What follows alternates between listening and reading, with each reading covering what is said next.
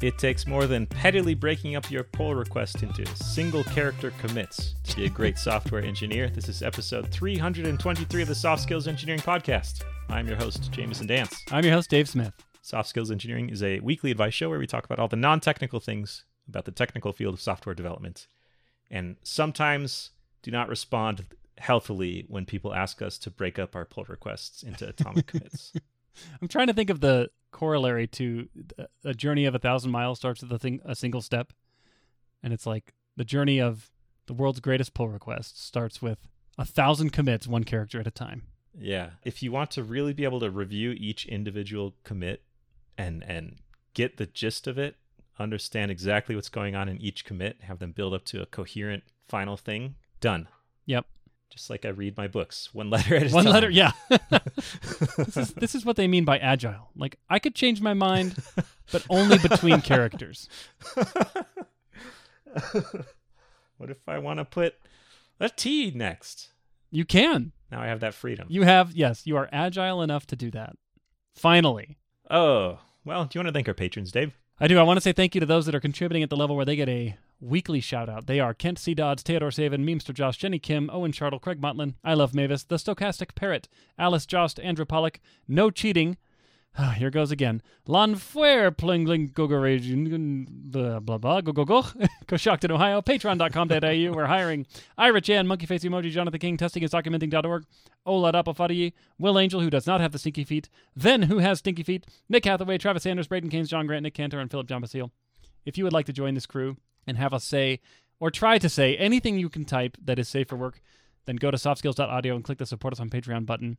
And any dollar amount you contribute will get you access to our Slack community where you can discuss all kinds of interesting things. And if you contribute enough, we will say whatever you want right now. We'll try. Yeah, we'll try to say whatever you want. We will exercise judgment as well. The amount of judgment we will exercise is in proportion to how much you donate, I guess. Mm-hmm. As is traditional. I wonder if, I was just thinking, what if you pronounce the name of that town correctly, and then you just hear like a ding noise, like unlocks some secret of the universe? When you're walking through the town, you say it right? Is that what you're saying? It's like a portal. Yeah. I've been reading Harry Potter to my kids recently. Maybe this is magic. We'll find out eventually if we... I may never find out, honestly. Yeah, fair enough. It's really challenging to say that. And I try to say hard things in other languages. I just give up. That one, man, it's elusive. I look at the first and last letter and just fill in the gaps in between. With just guttural noises. Yeah, I just kind of freestyle. I'm going to read our first question. Okay, let's do it. This is from an anonymous listener who says, I'm planning to leave my job purely because of low compensation. I like my growth in my current company, but lower compensation than what the market is offering is quite a mental hiccup in my regular work. Yep, I'm slowly becoming one of the quiet quitters. I'm thinking of going to my manager with my new offer and asking them to match it. Do retention offers actually work? As managers yourselves, how would you want me to approach a retention discussion? I don't want my manager to make my life hell under the pretense of, they'll leave in a year if I do decide to stay, after taking the matching offer. Love the show, pretty much my single source of wisdom for all my behavioral interviews. Oh, behavioral interviews. I guess you're welcome. Can't fathom the madness that would ensue if you used our show as the single source of wisdom for behavioral interviews. It's like just sampling the behaviors we read about here, or that we hear about here, and then use those in your behavioral responses. Well, that's a good point. I assumed that it was the answers, but what if you're using the questions too? Yeah. And the questions are like, how do I handle this horrible coworker? And then you forget the how do I handle this part and just remember, someone did this thing. Yeah. That's what I would do. Someone stuck their stinky feet under the desk. Right. And so that's how I would improve collaboration. Okay, so we got a quiet quitter here who's dissatisfied with pay, but curious if they could actually shop a offer and get a counteroffer and stay and not have it be a mess. I have seen this work both ways. Well, how many ways are there? There's get a counteroffer and not get a counteroffer. And there's also stay and go. Okay. I'm doing the combinatorics here. Yeah. Which there's if four my ways. mental math is right, that's 4 ways. Careful. We're about to go exponential, so just be careful. That's true, because there's also what the company does if you give them the counter offer. Oh, good. But you trimmed the decision tree down a little bit because it's only after you give a counteroffer. Yeah, that's true. So it's not 3 full bits. Okay. We gotta get out of here. 2.5 bits of combinatorics. Yeah, 2.5 bits. Have you heard of fractional binary computers? No. Is this real? I mean, no, we just made it up. Oh, got it. It's right. probably real. Someone probably has their PhD in hold this. on. I'm submitting the patent application right now. Just give me a moment. Okay. All right, done. Cool. I admire how you were able to submit it without us talking about what this is. Oh, well, I mean, that's not necessary. Okay, anyways, I've seen people get counters, bring them back to the company, and have the company increase their compensation and also not increase their compensation. And I've seen people both stay and go in both those cases, actually. I've seen people who left even if they got a counter. So the combinatorial possibilities say that it's possible to get an offer. The bits work out. Oh, I mean, getting the counteroffer is absolutely doable. I see it all the time. And then getting the pay bump and staying, those bits work out too. Well, that's where I think the big question is. I mean, I'll tell you, if you ever want to see HR move fast, it's go get an offer, bring it back to your manager, and just that raise you've been asking them for months and that they've just been like, wringing their hands and agonizing. It's like, boom, here it is on the table right there. I've seen it in my own life. I've been on the other side of the table from that. So that part, absolutely doable. In fact, it's probably the fastest way to get a raise is to go shop an offer and bring it back to your current company. But what happens after that, I think, is the real question. I mean, there is the chance that they say no to, but you're saying skip over that. Assume they say yes. Yeah, because I gotta say, if you're a good, okay, well, let me back up. I have seen one instance where somebody shopped for job offers, got some offers, brought them back, and I was in a management position at the time, and when the offers came back, actually my boss and I had been contemplating letting this person go for performance concerns for a while. And so the offers actually came to my boss, and my boss sat down with the individual and said, "Hey, you should probably take that job." You know, it was kind of like a little, like a professional nod, like, look, you know, just, you know, you might want to go take that. And it was like, oh, okay. And so that is an outcome that could happen. So be prepared for that one, I guess. Yeah. I've also seen a case where the numbers that they were comparing were not the same, where the company was thinking of it as total compensation. Yeah. And the employee was thinking of it as like cash compensation, and so they kind of had different definitions of like how strong the offer was, and so the company looked at the offer and said, we would be happy to pay you less money if you wanted less money. That's like worst case scenario. Oh, it appears that the market suggests we're overpaying you. Yeah, okay, so we'll drop your options. Listen, I agree. Yeah. I agree. I have a counteroffer that's perfect for both of us. Tell you what, we'll meet you in the middle. There's also I see this especially at startups. If you go to a FANG company, a giant megatech corp, and get a really strong offer from them, most likely your startup will not pay that same scale. So you will not be able to say, look at this offer I got from Google or whatever for so many bajillions of dollars, and please give me that. They'll say, we would love to, and we cannot, because that will tank our burn rate. Mm-hmm. And they'll probably be right. So you do have to have some judgment of like, there's not just this magic key that unlocks extra money forever from every situation. That's right. There's no, right, like you said, there's no key that can turn your company into Google. So, like, there is a cap, and you need to be aware of that. So like, okay, so those are all the ways that it can go wrong. But what if the company does come back with a counteroffer that does meet the other offer, and you're like, hey, I would take this? What happens like 6 months from now, one year from now? I want to stick one more step in there, which is that you bringing an offer to the company, they could counter at a number that is between what you currently make and what that offer is as well. Like they don't have to say, like, this can be part of a negotiation, not a ransom that they have to pay to That's keep right. you, right? Like, That's meet right. this or else. A ransom. And so part of what you need to figure out is, do I want this many dollars?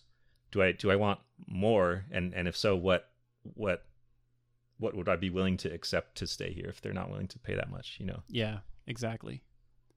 But yeah, assuming that's all done, you both arrive at a number that both of you say yes to. Yes, I will stay. Yes, we'll pay you that much. So the question was, as managers yourselves, how would you want me to approach a retention discussion? And I kind of have a recipe for this, but historically, I have not used competing offers to get a raise at work. Like once I decide to leave, I typically will go get the offer from another company and just go with it. But if someone came to me, and several have, who said, I do have a competing offer, I think it depends. The way that I want you to approach it and the way that I will respond depend on one important factor, which is, are you already paid equitably for your role at my company? Like, do I sense that you're already well paid? Like, if you're severely underpaid and I'm working on bringing you up, but I'm just not going fast enough, and you come with a competing offer, it's actually a super easy situation, and it really arms me with all the data points I need to come back to my leadership to get approval for a raise, right? Like you say, hey, I got a competing offer. It's like, all right, I can go to my company and say, we're going to lose this person unless we make a compelling offer here, you know? And it's like, all right, what's the cost of losing them? Easy business case to make, unless it's that scenario like I talked about a minute ago where it's like, you should take that job. But so that's actually pretty easy. If, however, you're already at the top of your pay, you really put people in a tough spot, and the conversation, just no matter how you approach it, might just not go well.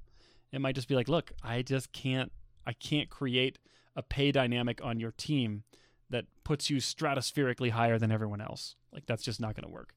And I'm also not going to give 7 raises this week. Yeah, that's a good point. Your boss is going to think about the precedent it sets and how this fits in with salaries on the team and what kind of budget they have. Not just, will you be happier with more money? Because probably yes, right? Unless it's cursed. Unless it's cursed money. I don't know. Yeah, cursed. You'll only spend it on things that'll give you fleeting joy, and then you'll look back and remember when life was simpler and you had less money. But I was so happy. Good. Yeah, I was so happy then. But again, like, this is assuming that they say yes to some larger amount of money. They've hopefully been through that. How do you want me to approach a retention discussion? I would expect really strong performance with someone, especially if they were moving from like well-paid to super well-paid, not from severely underpaid to like solid. Yeah. And I think I would make that clear in some way. Of if this isn't a promotion, I would certainly still expect you should be better in your job after this than before to like make me feel like this was worth it.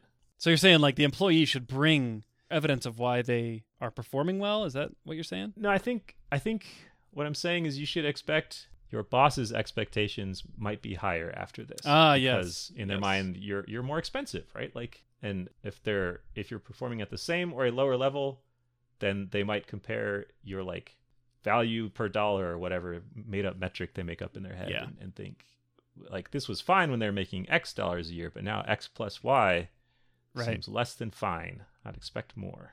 It's like every line of code is more expensive now than it used to be. Yeah. If you make your manager look wise and capable and shrewd for advocating for the company to spend more of its money on you and you staying, I think that will go a long way. You want them to feel like it was a good decision, not just that they avoided you leaving and avoided disaster, but like it made things better. Yeah, that's true. I have another suggestion for how to approach this with your manager, starting with how not to do it. You know, one way is to march into your manager's office, slam down the competing offer on the table, and say, I demand a raise. Like, that's not going to end well. But you could come in and say, look, I love this company. You're a great boss. I love working on this team. There's just one thing that is making it hard for me to stay here, and it's pay. And I just want to be at market rate, you know, because here, I mean, we're saying, look, I'm very low paid, lower than market. I just want to be paid market rate, you know, so that it's not a constant temptation and a worry for me that I'm wasting my time or making financially bad decisions by staying here. So look, I've gone out to the market and gotten some data points, and this is where I think I should be based on how the market responded. Can you meet this offer? Like that's a very different approach, and one that I think tends to be more productive. And it will hopefully set you up so that in the future, your boss doesn't think of you as that kind of person who's just constantly out shopping for counteroffers so that you can, you know, so they can come back and ask for more and more and more. Yeah, I like that. You're trying to be on their side a little bit. Yeah, give them all the reasons why it's a proactive thing that you're doing, that they're doing to help you solve a problem rather than just being demanding. I do want to read part of this question again. I don't want my manager to make my life hell under the pretense of, oh, they'll leave in a year if I do decide to stay after taking the matching offer. So it even sounds like the question asker isn't even sure. Yeah. Do they even want to stay? Wouldn't it be interesting? Like, there are very few statistics in engineering that are solid, but wouldn't it be interesting to see what percentage of people who accept a counteroffer and stay are still employed 1 year later, 2 years later at the same place? Yeah. I'll bet it's pretty low. I would bet it's like under 20%. Yeah, although maybe those numbers will start changing now. It's getting rough out there. Yeah, that's a good point. Well, I don't know. We probably answered this, right? Good enough. I think so. Good luck. Good luck. Dave, will you read our next question? Yeah, this comes from an anonymous listener who says, I was recently let go from a company. They said they would send me a shipping label so that I could return the hardware. I didn't hear back from them for a week. A few days later, a label came in for the laptop, but not for the dock or the 2 monitors that they also sent. I did not enjoy my experience there, and I'm feeling resentful at having to pester them so that I can get what I need to send them back their hardware. What is my due diligence on the score? I don't even like the monitors. I love it.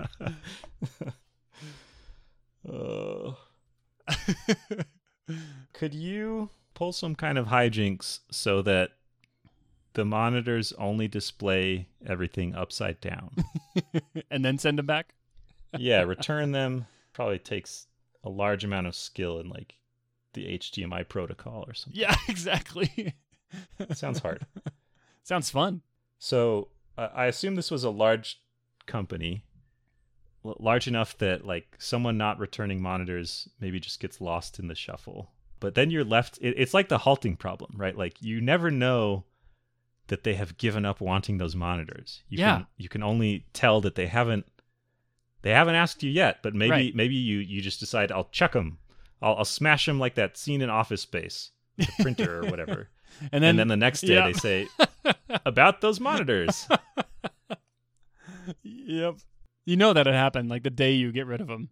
Yeah, it would. I have seen this in action, not the smashing and then the comeuppance afterwards, but the slow grinding wheels of bureaucracy at trying to recover equipment from people. Yeah. And at giant megacorps. It just makes me wonder how many dollars are just sitting there like in someone's closet across the world because like some laptop didn't get returned. So many dollars.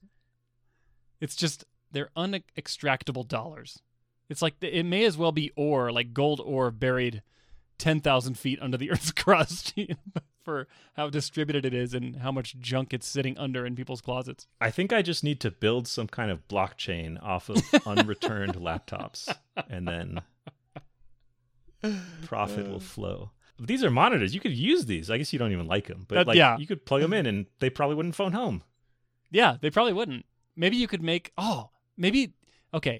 disassemble, like take them apart gently so that if called upon, you could put them back together and replace the plastic bezels with some kind of picture frame or something and just take it as a fun project to build like a digital picture frame for your home. 2 of them. Yeah, just hang them up? Yeah, just put them on the wall. But they're tainted, right? What about every time you look at that smiling picture of you and your pet ferret, you just remember how much you hate that company.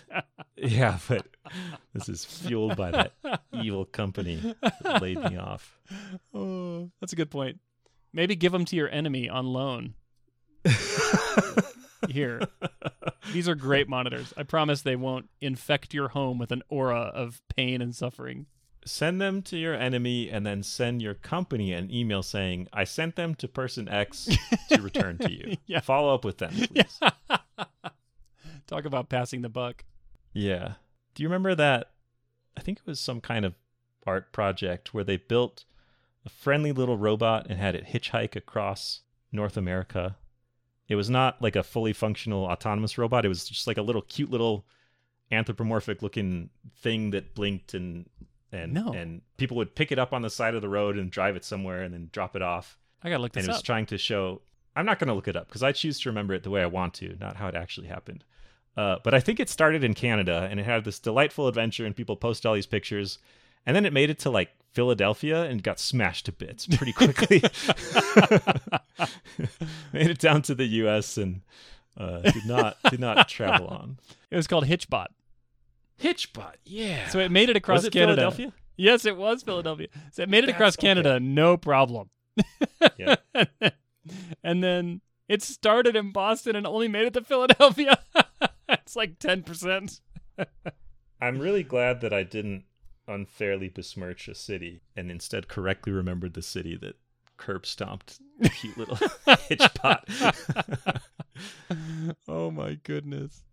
So I think you try something like that. You don't have to return them to the company. You send them to a person who's like one increment closer to that company than you are. And say, pass it on as a social experiment. Yes. Oh, you just need some way to track progress. But man, that would be great. And if you could find some way to multiply the monitor so that every hand that they pass through, they double in quantity, that'd be awesome. Like a chain letter. Okay. Yeah, that'd be cool. A chain monitor. Add one monitor and ship it to 2 friends you know. And if you don't, you'll be cursed.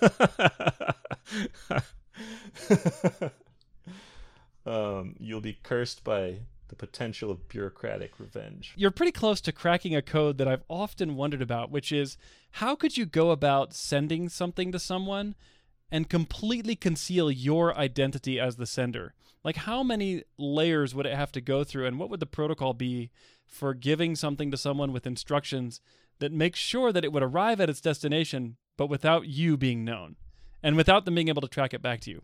This seems hard, but this feels like an opportunity to solve that problem. Yeah. You need the human equivalent of a bunch of VPNs or something. Or not VPNs, of... like Tor nodes? No, yeah. Yeah, a bunch of proxies. And some of them need to have a very, very short memory.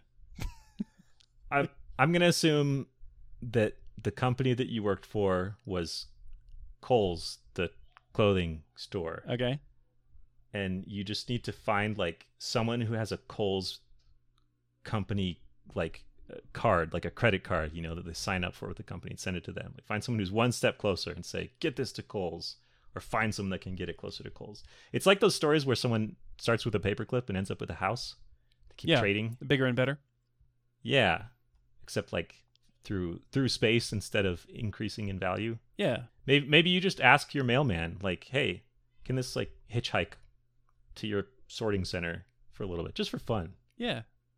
You don't have to deliver it, just get it there. And then ask someone else, can you get this closer to Kohl's corporate headquarters? Yeah. Look, you could take a bummer situation and turn it into a really great YouTube video about this journey. Probably what you will do is leave them in your closet for all eternity. Yeah. I think if you move houses, if you that's when it's safe. They can't follow you to your new place. Then maybe leave no forwarding address. I guess we haven't. It's probably telling that we haven't said you could email them again and say, hey, you didn't send me a label for these monitors. Can you do that, please? It's not fun at all. Yeah. I was thinking, like... beyond the pale. You want to reduce contact with this company down to 0 if possible. And the best way to guarantee no contact is hold on to these monitors. Because you know, like you said, the day you destroy or dispose of them, you're going to get an email from this company. So... oh, yeah. You can shift your mindset here and say, I'm keeping these monitors as insurance that this company will never contact me again. You could try and get a job at that company again. And then when they go to send you equipment, you say... oh, no, thanks. I'm good. Or now you have 4 monitors. Oh, yes. But then you have to return 4 monitors. Wait, what if you do this cycle as many times as possible and see how many monitors can I get from this company? I mean, if you do that enough, then you never need to work a day in your life because you just sell the monitors and then live off that income. Let me summarize my real answer here. This company is never coming back for those monitors. Don't worry about it. I think if you want to sleep peacefully at night, you email them a couple more times and say, hey, send me the thing.